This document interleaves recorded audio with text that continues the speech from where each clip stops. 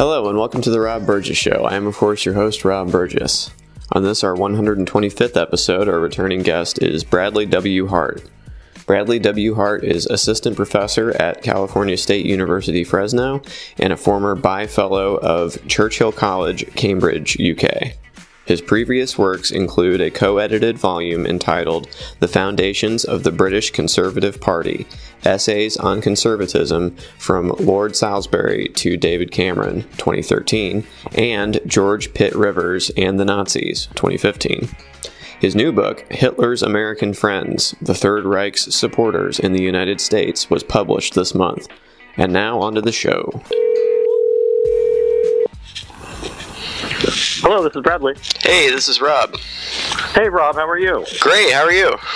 Doing very well. Excellent. Well, hey, thanks so much for taking the time out of your Saturday there in California to talk to me. That's awesome. Yeah, my pleasure. Thank you for having me on the show. Oh, no problem. Well, just go ahead and introduce yourself for people who don't know who you are. Well, I'm Bradley Hart. I am a assistant professor at California State University, Fresno, and the author of Hitler's American Friends. Yes, and I'm reading your book now. I have to say, it took a lot to get me excited about reading this book, only because, I love history. It was always my favorite subject in school. Any other time in my life, I would have seen this book and I would have devoured it in a week and it would have been no problem. I put this off, honestly, and only because, when I first started studying history, it always seemed very far away, like not related to my life, so I could think about it more in an abstract way. This is very real to me in Trump's America. So, I mean, you talk about this in the book, but go ahead and talk about the correlations you found between then and now. Well, I think what's very interesting about writing this book is that I started on this project in 2014. So, in some senses, sort of the real world caught up to the research in that sense. And I think what's really disturbing about this book is that it shows, and I sort of wrote it in this direction, that we are very susceptible to this kind of extremism, that we are very susceptible to hatred in this country, that there are deep-seated aspects of hatred in the United States that foreign powers, hostile foreign powers, can take advantage of. And so it was a really interesting process to research this, because as you say, this became more and more relevant as sort of the research and the writing process went on. So, I think there are some disturbing undertones there, but I think also this is actually a hopeful story. I think that when you get to the end of the book, the United States gets through this troubling period, and it gets through it, and of course wins the Second World War and leads to the greatest prosperity in American history, and also, of course, then the Nazis are defeated. And so I think there's something that we can take heart in that. Mm-hmm. Right. And, I think there is a certain strain. There's always that 20-30% of America that is susceptible to this way of thinking. And I just think there's certain times in history where that way of thinking is given more voice than it usually is, and they get overly excited when that happens in a certain way, I think. Yeah. One thing I actually sort of toyed with in writing the book, and I maybe we'll still do this, but there's what I sort of call the rule of 30%, which is that 30%, as you say, of Americans will always believe in anything. And if you look at polling, actually, this is remarkably consistent, that any sort of weird idea can get roughly 30% support, right? If you look at people that believe we didn't land on the moon, or things like that, that's where those polling numbers usually land. So yeah, there is this sort of weird third of the country, I guess, and then we shouldn't suggest that there's necessarily the same third of the country that believes all this stuff. But yeah, there is about a third of people that will believe almost anything. Anyway. Definitely. Well, I mean, the word friends, implies a little bit more than I think some of these people were given from their fatherland. We're talking about the Bund, for example. I felt like was, I like your description of their meeting during the Olympic Games. It's like he said, "Yeah, keep up the good work." Yeah, that's nice. It's so pathetic to me. It's like they're like worshiping this guy, and he's like, "Yeah, okay." Okay, have a good day.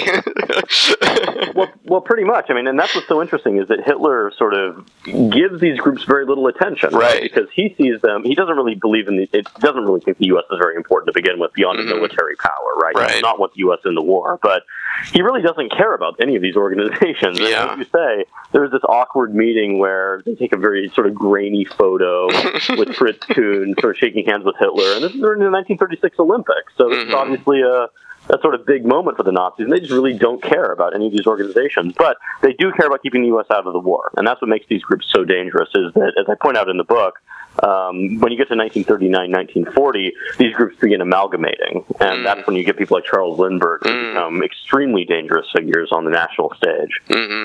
Yeah, let us not forget America First started with Charles Lindbergh and his whole thing, right? Well, it doesn't start with Charles Lindbergh. It starts with some students at Yale Law School, actually. If you want to look at the elite American corporate interest, that's really where it starts. And, of course, it's actually headquartered in the national headquarters of Quaker Oats. Oh, wow. So there's a deep connection there between corporate America and America First. But Lindbergh does become the most prominent and famous proponent of this. And one thing that maybe doesn't even come across in the book necessarily, but something I'm sort of looking into at the moment, is that America First is not just foreign policy, right? This is a movement that really has an entirely different vision of America and America's role in the world that extends beyond involvement in the war or lack thereof. But America First is about Americans asserting that they do not want to be involved, really, in any way. And that involves things like trade. It involves things like foreign aid. It's an inward sort of looking or inward sort of seeking vision of America. And I think that's something that we forget today, is that this was not just a movement involving opposing the war in Europe, but it's a movement that opposes the New Deal, opposes Franklin Roosevelt, and opposes really America taking any expansive role in the world. And so that, I think, is something that's really important. Yeah, I mean, I've heard that described as America First is basically America alone, and that's, that leads to, you're beefing with Canada now, I guess, for some reason, so. Yeah, well, I mean, Max Boot, the conservative commentators, it wasn't Max Boot, it was Bill Kristol the other day, said that America First has always been dictators first. And I think that's actually an apropos description, right? That when America sort of abrogates its responsibilities in the world, you get a world that becomes dominated by undemocratic powers, because like it or not, America is the last democratic superpower in the world. The British Empire is no longer an empire. The French are no longer an empire, right? And so if America gives up that role in the world, then there's nobody left. Right. But, I mean, skipping ahead, though, I mean, when we get to World War II, these people kind of have to sit down for a minute, right? I mean, they can't make a lot of noise after that happens, right? This is a really interesting part of the book, I think.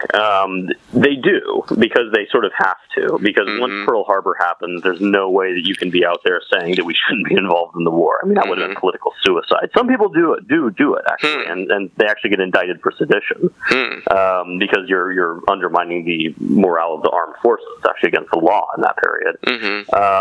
But these people don't go away, and this is one interesting part of the last part of the book, is that for much of the 20th century, Americans were next door neighbors with these people, right? Who were America Firsters, or maybe even Bund members. I talked about a group called the Silver Legion, which is really radical. I mean, these people are arming for racial warfare. Those folks do not go away. I mean, it's not like they suddenly all disappear in 1941. They are around for ages. They could still be around, right? It's very possible there are still German-American Bund members alive today. I know. That's what I was thinking about that when I was reading it. I was like, there's very likely people that attended these things that I'm reading about. This is not ancient history. It's not. I would actually, I mean, if any of your listeners out there know anyone who was a part of America First who wants to talk about it, I'd love to talk to them, because this is a fascinating part of history, I think.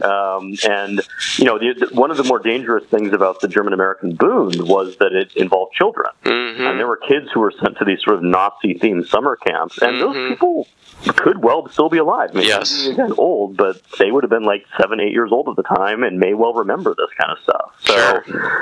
So yeah, I did a lot of research into oral histories and trying to identify any individuals or sort of accounts of this stuff, and I could find very little. Mm-hmm. So very clearly after the war, there is this effort to sort of erase the past. Mm-hmm. But, this is the reality is there could still be people around that were involved in this stuff. Mm-hmm. And one interesting question, and one thing I'm thinking about a lot at the moment, sort of eyeing a next project, is how much of a continuity is there between the events in Charlottesville in 2017 and what happens in America in 1940, 1941?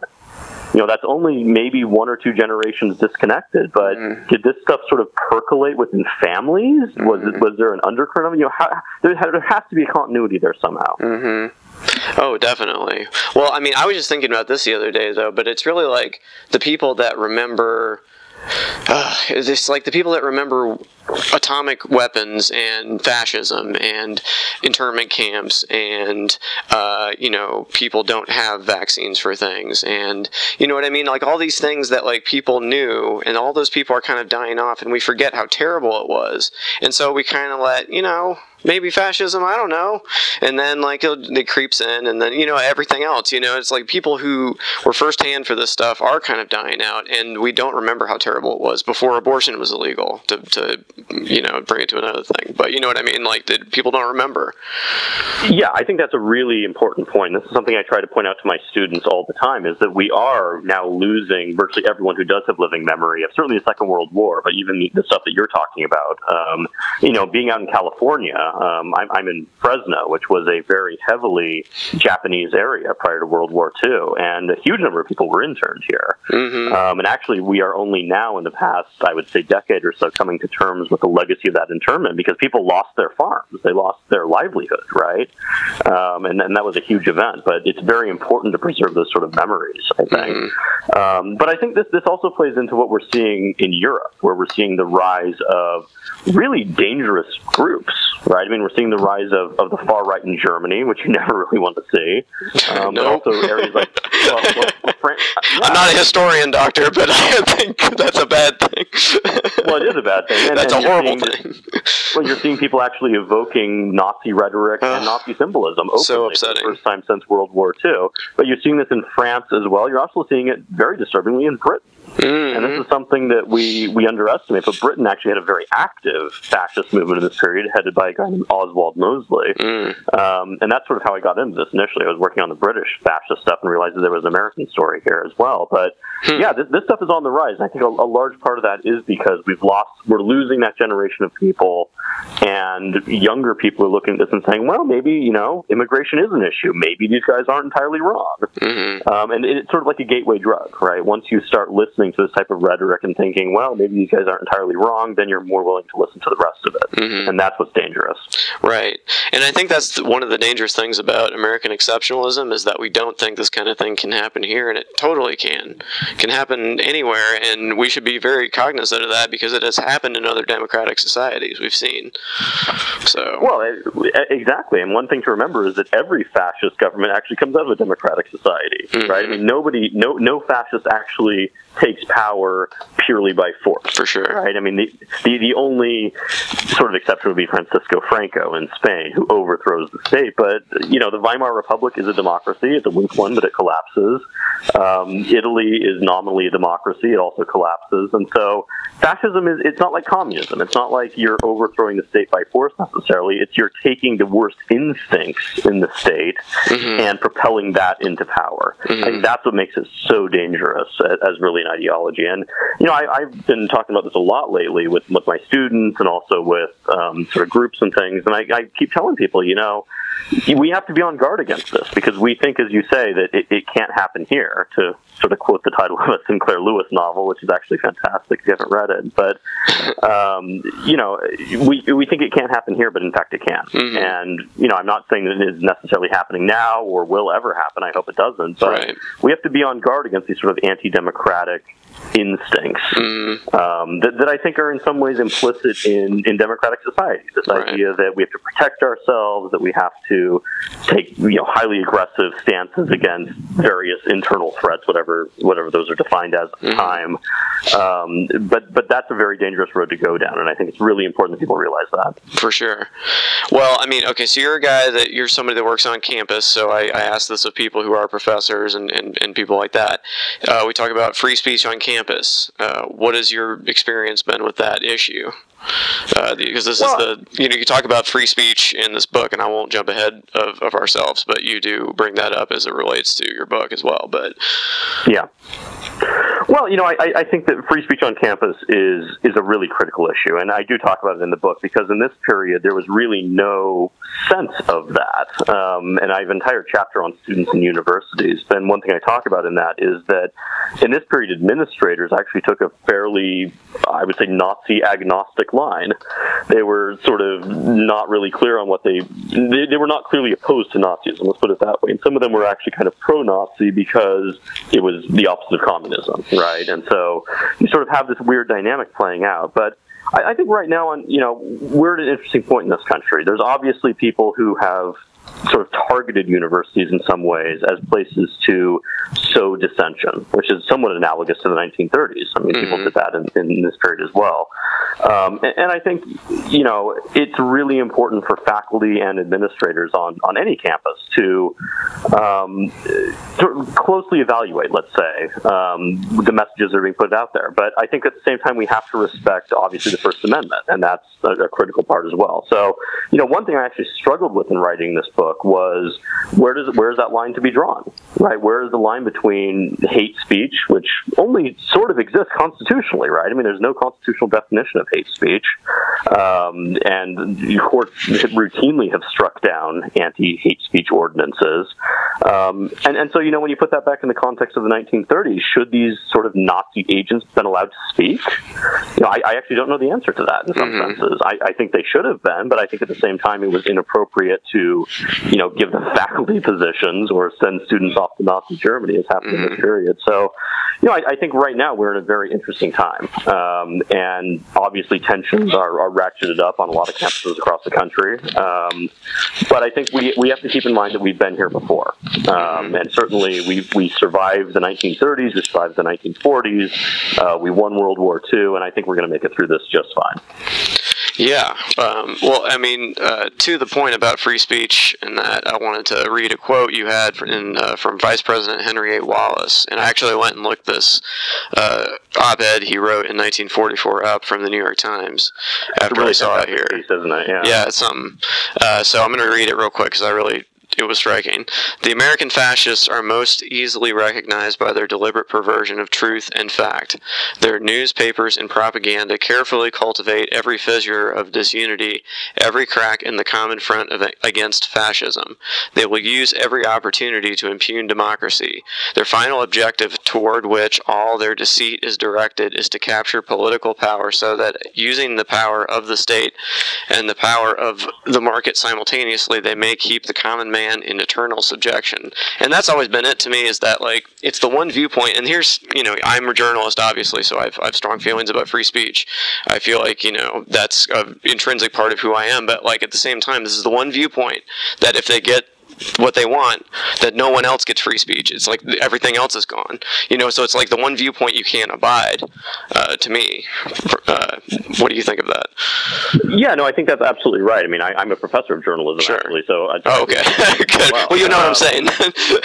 Yeah. No, that's actually a very interesting quote that unfortunately I found it after the book had gone to press, but... shoot. Sorry. Yeah.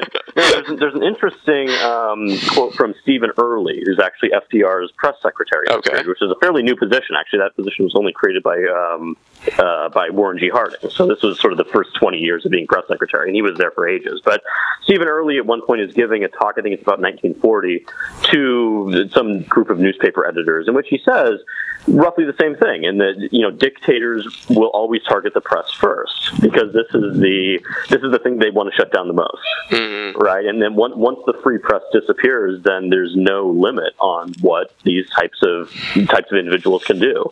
And so this is very interesting because one of of the accusations that's being leveled at FDR in this period is that he is a nascent dictator. That he's the American version of a Hitler or Mussolini, which is of course absurd. Mm-hmm. But this is what people are saying about him, and so it's very telling that Stephen Early is pushing back really hard in this period and saying, you know what, you need to investigate us as much as you can. You need to come after us as much as you can, because that's the role of the free press, and that's what makes us different than these European dictatorships. Mm-hmm. And so I think that's really important. But yeah, I mean, Henry Wallace, he's a very aggressive anti-Nazi in this period.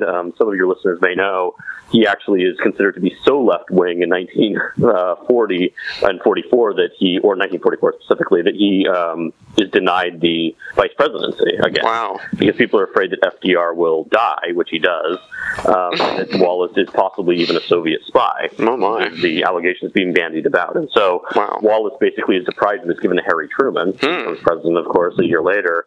But he's this fascinating guy. He's from Iowa. He is this sort of very sort of socialist-leaning, pro-agriculture guy, but is seen as so sort of left-wing that even the Democratic Party runs away from him in 1944. Interesting. But anyway, getting back to some of these other groups, we talked a little bit about the Bund. Was there anything else you wanted to say about the Bund? I mean, people really have to probably read this about this one guy, Kuhn. Was that his name, Kuhn? Yeah, Fritz Kuhn. Yeah, Fritz Kuhn. That guy. So yeah, you should read about that guy and that whole ridiculous organization. But this other Silver Legion, can you talk a little bit more about that? Because there's some mystical stuff going on there, right? The Silver Legion is probably the most bizarre group that shows up in the book. So this is founded by a former Hollywood screenwriter named William Dudley Pelley. And it's really kind of a central casting perception, I think, of a fascist organization. And my view on Pelley is that I think he's kind of just having a good time with the Legion. I don't think he seriously thinks he's going to become the American Führer or anything like that. But I think he's sort of playing a role in that way. So Pelley is this Hollywood screenwriter who in the mid-1920s, about the time the talkies come in, and I think that kind of plays a role in this too, because there's this huge disruption in Hollywood, claims to have been basically, in some ways, abducted by aliens, which sort of becomes this thing later on. But he claims to have been given a spiritual connection to some sort of other realm, and that he can then, following this experience, connect directly with Jesus. So he claims to be able to talk to Jesus.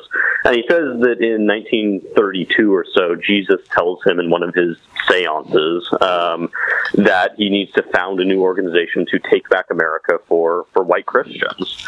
And so he found, when Hitler comes to power in 1933, this supposedly triggers a series of events that Jesus has told Pelley about. Of course, this is retrospective prophecy, so he sort of knows what's going to happen in advance. And then he found this group called the Silver Legion. And the Silver Legion is primarily middle-aged white men. Actually, a lot of medical professionals get involved with it for reasons that we can only speculate about. But it's primarily based around the Seattle area, and it is a bunch of guys who are basically preparing for racial warfare. So they start arming themselves, stockpiling weapons, in the belief that they will have to defend themselves against sort of communist, Jewish, non-white aggression. And this becomes a pretty big movement, actually. I mean, again, it's based primarily in Washington State, even though Pelley is from North Carolina. But it has a nationwide following, and we have tens of thousands of members who are involved with this stuff. They have very distinctive uniforms, sort of white or silver shirts with a red L on their heart, so supposedly symbolizing their loyalty. But I think, again, this is sort of the central casting perception of what a fascist group should look like. So these guys go marching around, and they carry guns in the streets and sort of loudly defy the local authorities and say, like, well, come and take them, type sort of Clint Eastwood stuff. But nothing really happens from this. Eventually, Pelley is exposed as a fraudster. So he ends up going to jail for defrauding people who've given money to one of his business ventures. But it's really an indication, I think, of how dangerous this period is. I mean, if a lot of people thought that Pelley was just a madman. In fact, Fritz Kuhn, who you mentioned a moment ago, the leader in the German-American Bund, says that he will not do business with Pelley because Pelley is even more is too nuts even for him, right? And he's afraid that Pelley will take over the German-American Bund if he does anything. So Pelley is seen largely as a madman, but the fact that this guy who's widely sort of mocked, I think, can attract a following of tens of thousands of people who are willing to stockpile ammunition in their homes and wear these silly uniforms and go beat up people on the streets of cities like Seattle is really scary. I think it's just really an indicator of how fraught this period was in American history. And again, that's part of history that we've just totally forgotten about, number one, and number two, we just don't really even want to deal with in some ways. Well, another thing that you're talking about having descendants to right now, the religious right, your chapter about that, you talk about Father Charles Coughlin. Yeah. I mean, talk about who he was, because, I mean, he was basically he was the Billy Graham of his day, I guess you could say. That's an interesting analogy, yeah. Maybe not the Billy Graham. I think he's a mixture of sort of a Rush Limbaugh, a Glenn Beck, and I'm not sure what else. But I mean, he's the most. So to make a long story short, he's the most successful. Well, I was going for a religious angle there, but I don't know a lot of contemporary religious broadcasters. But he's the most successful radio host probably ever. We don't have accurate ratings numbers for his audience in this period, but we think it's somewhere around 28 million people on a weekly basis, which would make him larger than Rush Limbaugh at the height of Rush Limbaugh's popularity in the 90s. So this is probably the most successful radio host of all time, possibly even on a worldwide basis. So some historians think he had a larger audience even than Hitler, in a period in which all of German radio was obviously carrying Hitler's stuff. So Coughlin is really interesting because he's a Catholic priest, which makes him sort of an outsider in a lot of ways, because this is a period in which there's a lot of anti-Catholic prejudice. And he starts out as a supporter of Roosevelt in 1932. He starts out he keeps telling people that Hoover needs to be defeated because he's not taking the Great Depression seriously. All this sort of, what seemed at the time as sort of left-wing stuff. And when Roosevelt wins the election in 32, Coughlin assumes that he's going to have some sort of role in the administration. He's going to be appointed as at least an informal advisor to the president. And he doesn't. Basically, the Roosevelt administration stiffs him. And so at this point, it's sort of unclear why he makes this shift, but he turns really radically against Roosevelt and starts claiming that Roosevelt himself is not doing enough to stop the Great Depression, to alleviate unemployment.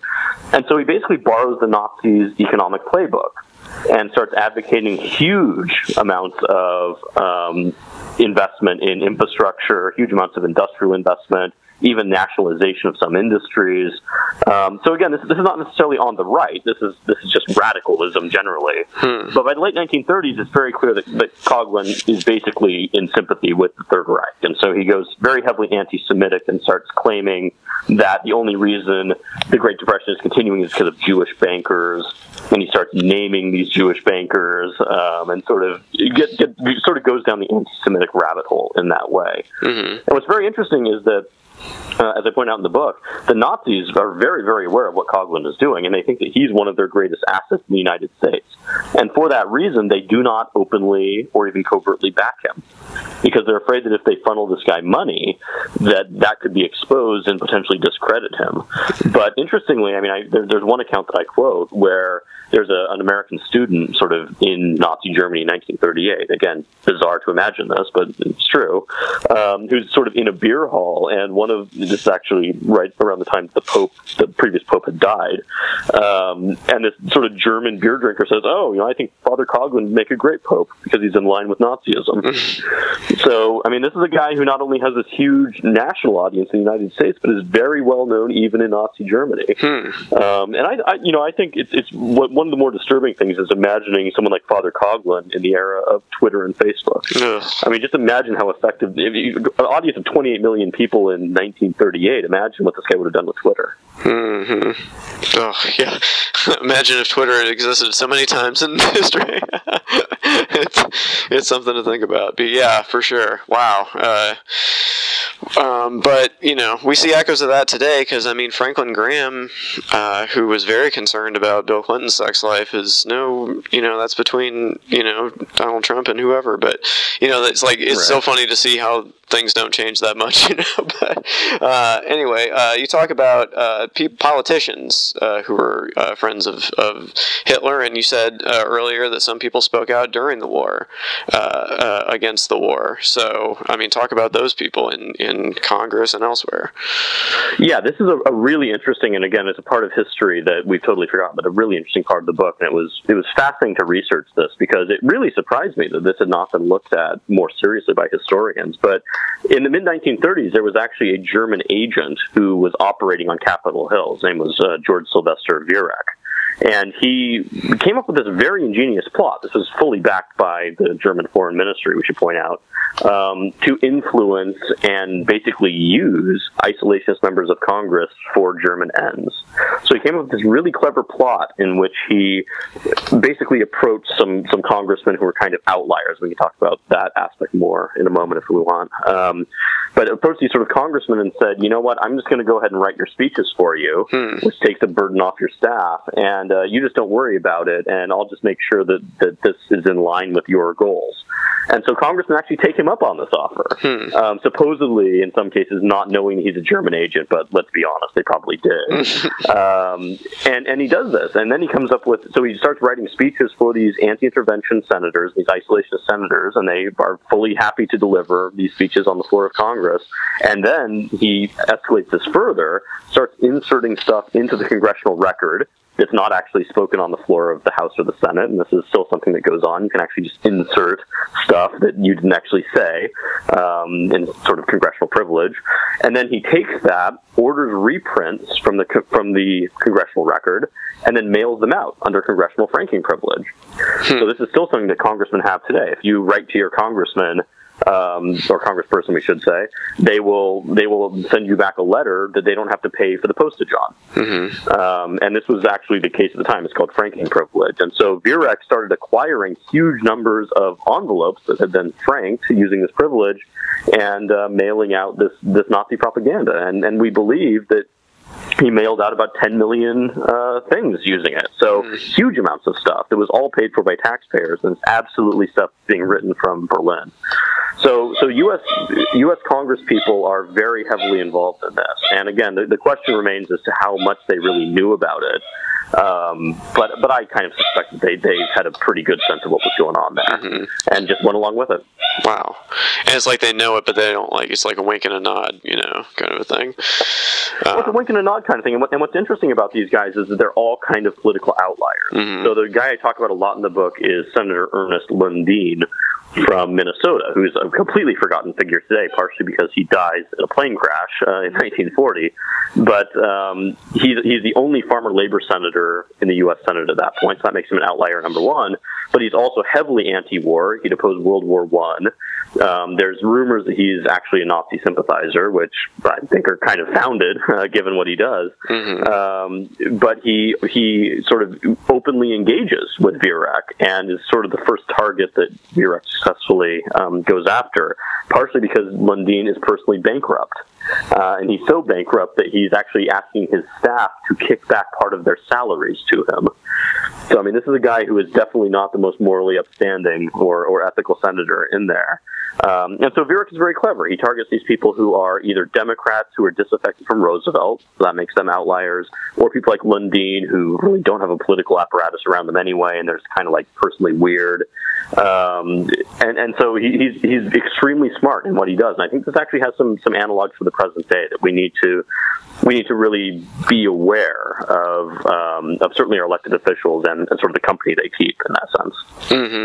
And you talk about the FARA. I mean, we should probably explain what that is, right? Yeah, I mean, so this is actually very, if we looked at the news yesterday, FARA was again in the news. This is the Foreign Agents Registration Act. This was passed by Congress in 1938 to address this exact issue. So by the late 1930s, Viereck, among other people, that actually kind of was geared to combat Viereck himself, are operating on Capitol Hill and in other venues, putting forth foreign propaganda. They're just openly operating as propagandists for foreign governments, and there was no requirement to reveal those activities. So if you were a Viereck, you could write articles in newspapers, you could write op-eds, you could even edit your own newspaper, which Viereck does, and it could be just utterly German propaganda. And there was no requirement to reveal where that money was coming from. In Viereck's case, it was actually coming straight from the German embassy. So really, there was no legal mechanism to shut these people down. So Congress passes FARA in 1938 to try to combat foreign influence, and Viereck himself ends up going to prison because he's violated FARA. So FARA requires you to reveal the source of your money if you're operating as an agent on behalf of a foreign government. And so Viereck doesn't do that. He sort of partially does it, but violates spirit of FARA. And there's a whole legal fight that I talk about in the book that I'm not going to get into here, but it gets overturned by the Supreme Court at one point, and all kinds of crazy stuff happens. But so VREC is shut down by this, but FARA, interestingly, is still the law today, and this is actually what Paul Manafort was indicted under. General Michael Flynn, Donald Trump's national security advisor, was indicted under this, and yesterday, actually, there was the indictment of a Russian woman who allegedly was running one of these sort of troll farms from St. Petersburg, and I read through the 38-page indictment. One of the relevant statutes there is FARA. So this is very much relevant law today, and I think for a long time, FARA was very rarely used. The government focused more on espionage, indictments, and things of that sort, but I think we're going to see more and more of this. Certainly in the era of social media, anyone who's spreading sort of disinformation at the behest of a foreign power is actually probably in violation of FARA, or should be. And I think we're going to see a big push after the upcoming election to reform or expand the scope of FARA, because it really is an incredibly powerful tool. It just hasn't been used. Well, I remember when Paul Manafort was first indicted, I think one of the initial statements from his lawyers was like, well, no one ever gets charged with this law. Why are you charging him with it? This is so unfair. It's so old. Who cares? Right. And they say the same thing about what is that? It's the thing where the foreign governments aren't supposed to influence what Congress does or something. It's like from 1802, and they're like, nobody's ever enforced this before. It's old, it's stale.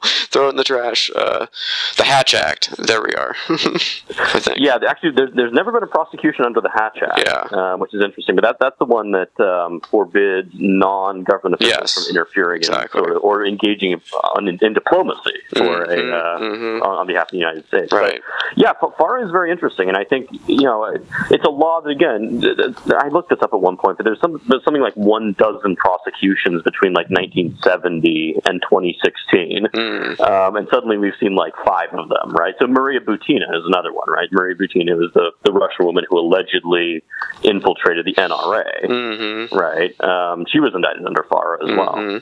So this is a really powerful tool, and I think it's very interesting to see the government using this again, but in some ways, this is exactly what FARA was designed to do. It was designed so the American people should know who is giving them information, right? And in the era of social media, this is probably more important than ever before, and I think we're really going to see a push to increase FARA's scope, and potentially more FARA prosecutions in the near future.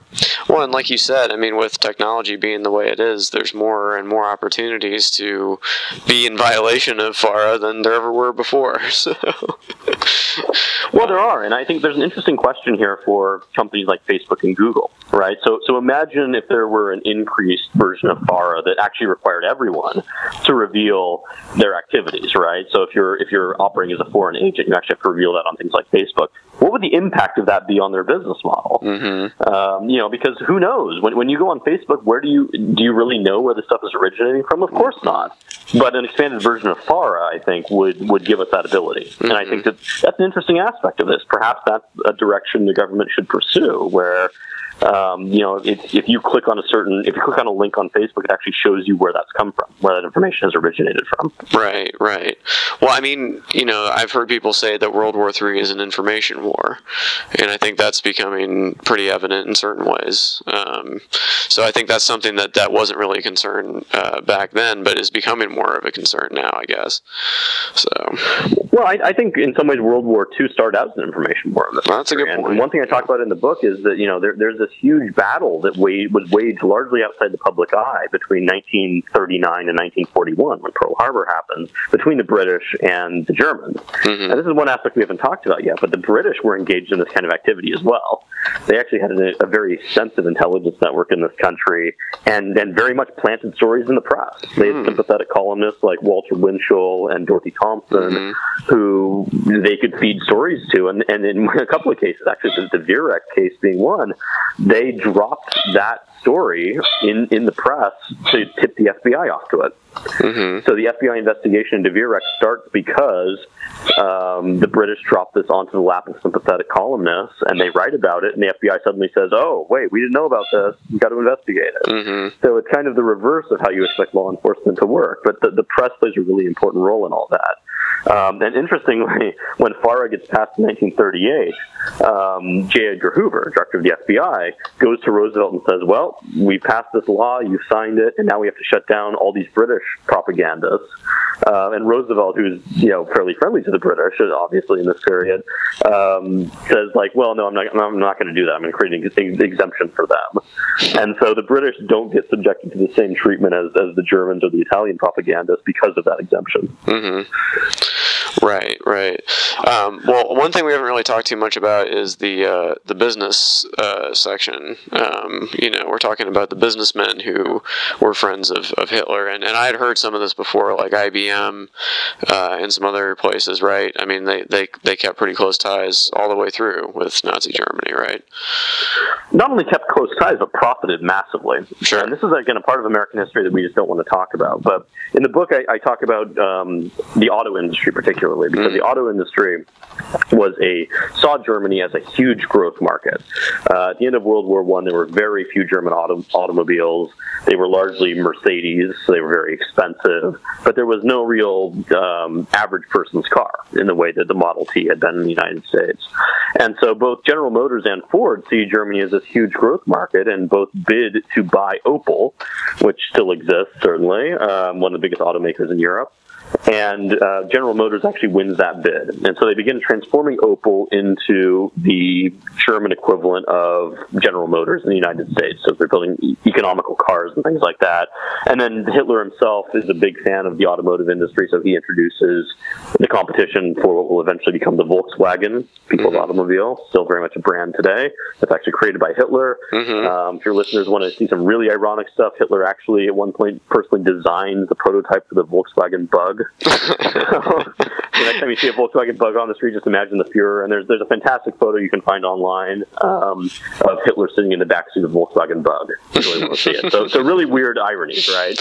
But the automotive industry is huge, and so both Ford and General Motors are deeply enmeshed in the German market. And when the war starts, they begin transferring a lot of their stuff, obviously, over to military purposes. So they start producing trucks for the German military. Eventually, they get forced into producing aircraft engines. And this is just one of the terrible realities of the war, is that a lot of Germany's industrial capacity that is used to kill people was owned and operated by American businesses and involved American know-how. And one thing I don't talk about so much in the book is that Standard Oil, the big oil conglomerate in this period owned by the Rockefellers, is deeply involved in this as well. They have a patent sharing arrangement with IG Farben to share basically enhancements to gasoline and things like that. And this is the only reason the Germans can get the high octane gasoline they need to power their fighters and their fighter jets, and so, or fighter planes in this period. But it's just unbelievable. And then I talk in the book about a really nefarious plot by a guy named William Rhodes Davis, who basically is selling oil. He's basically an oil runner. He's running the British blockade to sell to Nazis Mexican oil, very much in contravention of all sorts of laws. And the Nazis actually see this guy as one of their great assets. And so they ask Davis to try to overthrow Roosevelt in the 1940 election and give him a bunch of money to do so. And fortunately, I think for the United States, Davis fails in that effort. But it's just an indication of how much the Nazis saw American business as potential or actual allies. Right. I mean, it's really like fighting with one hand tied behind your back, because like you say, it's like they wouldn't have the power to fight us if for not these people just looking to make a buck, I guess. It's so frustrating. Yeah, I think that's what it is. I mean, I think it's, the businessmen who show up in the book, some of them are, William Rhodes Davis is a really questionable guy, right? But I'm not sure that many of them are actually Nazis to any extent. I think they're just sort of morally bankrupt. Right. I mean, I think, and one thing I put out in the book is just put yourself in these guys' position. If you are a vice president at General Motors in 1938, are you really going to advocate walking away from millions of dollars of investments? You're going to tell your shareholders, I mean, it's a publicly traded company, right? So you're going to tell your shareholders you're just going to write that off because you disagree with their political structure? Mm-hmm. I mean, obviously that would be the right thing to do, but it's just too controversial. And you see this even today. I mean, certainly today there's still these discussions about are there ethics in business, really? If you're making a boatload of money doing business with really questionable people, is that problematic? And in this period, clearly the answer is no. Right. Well, talk about another unenforced part of American law. The emoluments clause is sure getting to work out lately. But well, indeed, yeah, and that's actually an aspect of this too. Yeah. That certainly, I mean, Roosevelt's not taking any money from the Germans, but a lot of people are. Mm-hmm. I mean, there's a lot of people who are profiting very heavily off of sort of German efforts in this period. Oh, absolutely, and we haven't really talked about Henry Ford, but of course, one of the great anti-Semites of his day. Again, a part of history that people have totally forgotten about. But yeah, Henry Ford is deeply anti-Semitic, and loves Hitler. I mean, certainly we know that Hitler loves him back too. I mean, one of the things I quote in the book is that the only American that Hitler really has any respect for is who he calls Heinrich Ford, who he sees as a fellow fascist. And part of it, which is quite interesting, is that I think fascism and certainly Hitler himself have this sort of fascination with industrial capacity, right? And so this idea that Henry Ford has revolutionized the auto industry, he's built all these automobiles. The Nazis love this, right? I mean, this is the Nazi vision of the future, is that everything's going to be automated, everything's going to be huge industrial outputs, you have a huge war machine, and people like Henry Ford are just absolutely part of that vision. Mm-hmm. I mean, what's more fascist than an assembly line, if you think about it? No, very, very much so. And they see this as admirable, right? I mean, right. What an assembly line is in this period. It's people who are doing a repetitive task over and over to generate huge amounts of stuff, and it's people who all look the same, are dressed the same, right? Have very regimented. It's very fascist, absolutely. Right. For sure. Well, I mean, that's most of the things I had to ask you about the book. Is there anything I didn't ask you about that you want to make sure people know? I mean, we talked about a lot. Well, we have, and I think one interesting aspect of this is the role of political parties. And I think it's very important. One of the things I talk about in the religious right chapter is a guy named Gerald B. Winrod, who's this very radical. If you want to talk about a sort of Billy Graham figure, he's actually more of a Billy Graham in some ways than Coughlin is, but certainly much more massively anti-Semitic. We should draw the distinction there, which Billy Graham really never was. But Winrod is this radical Protestant preacher. He's based out of Kansas, and he gets a pretty sizable nationwide following. He's sort of an imitator of Coughlin. In 1938, he runs for the U.S. Senate in Kansas. And this is a election in which everyone sort of knows the Republicans are going to win this seat. And one interesting bit of trivia is that the person that the person that loses the election, the Democrat incumbent, is actually the last Democrat to ever represent Kansas in the U.S. Senate to the present day. So 1938 is this transition period. Wow. Yeah, incredible to think about. But so Winrod is running for this nomination. Everyone knows the Republicans are going to win this seat, and he's the front runner. And this goes on until like a month or two before the election, when the National Republican Party steps in and convinces, he's a former governor, to actually run and defeat Winrod. But if that had not happened, you would have had a guy who had taken money from Nazi Germany, had traveled to Nazi Germany, openly praised Hitler in the press. He would have been in the U.S. Senate in 1939. And so I think that's a really important lesson, is that the role of political parties in policing themselves is essential to democracy. And that Winrod instance has really, stuck in my mind since I sort of started researching it, because I think this is a really important lesson for today. The political parties, and especially in the era of primaries and primary elections, which didn't really exist back then, this is essential for voters to keep in mind. Is the person I'm voting for actually good for this country? Not just somebody I agree with, not just somebody who shares my values or whatever, but is this actually a person I want in the U.S. Senate or in the United States Congress, right? And I think at our current moment in history, this is more essential now than it's probably ever been since the 1930s. Right. Well, I mean, you're going to look at who's going to run for president going forward, and it's going to be like no people we've ever seen before being taken seriously. Well, Kanye 2020, right? Don't make me cry. Wow. One question I always ask people before we go is, what music have you been listening to lately? I am, and anyone who knows me will tell you that I am a huge old school music fan. So I've listened to a lot of Billie Holiday lately. Wow, that is old school. I love Lady Billie. But I understand Eminem's new album is pretty good. I haven't listened to it yet. Yeah, I've heard the same thing. Yeah, I've of course, I'm 35, and that hits right in my sweet spot chronologically. So I definitely was a white kid in the Midwest, like listening to Eminem. I'm not going to say I wasn't.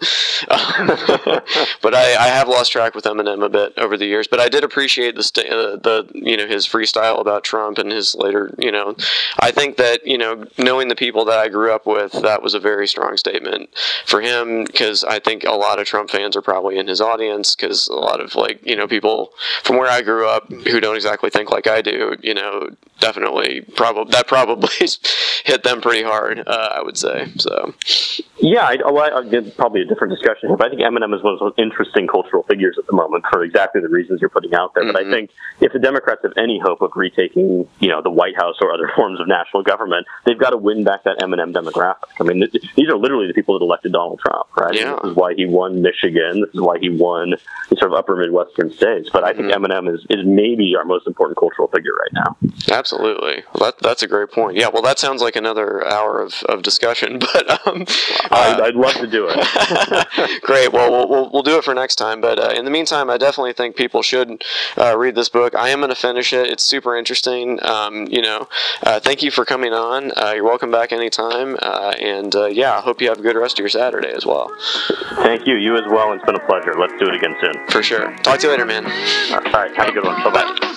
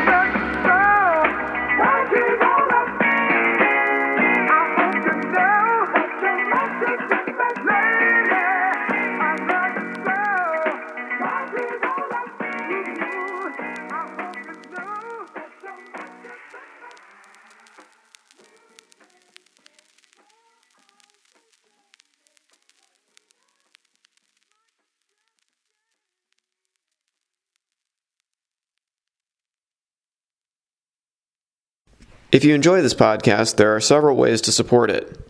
Join the Rob Burgess Show mailing list. Go to tinyletter.com/The Rob Burgess Show and type in your email address.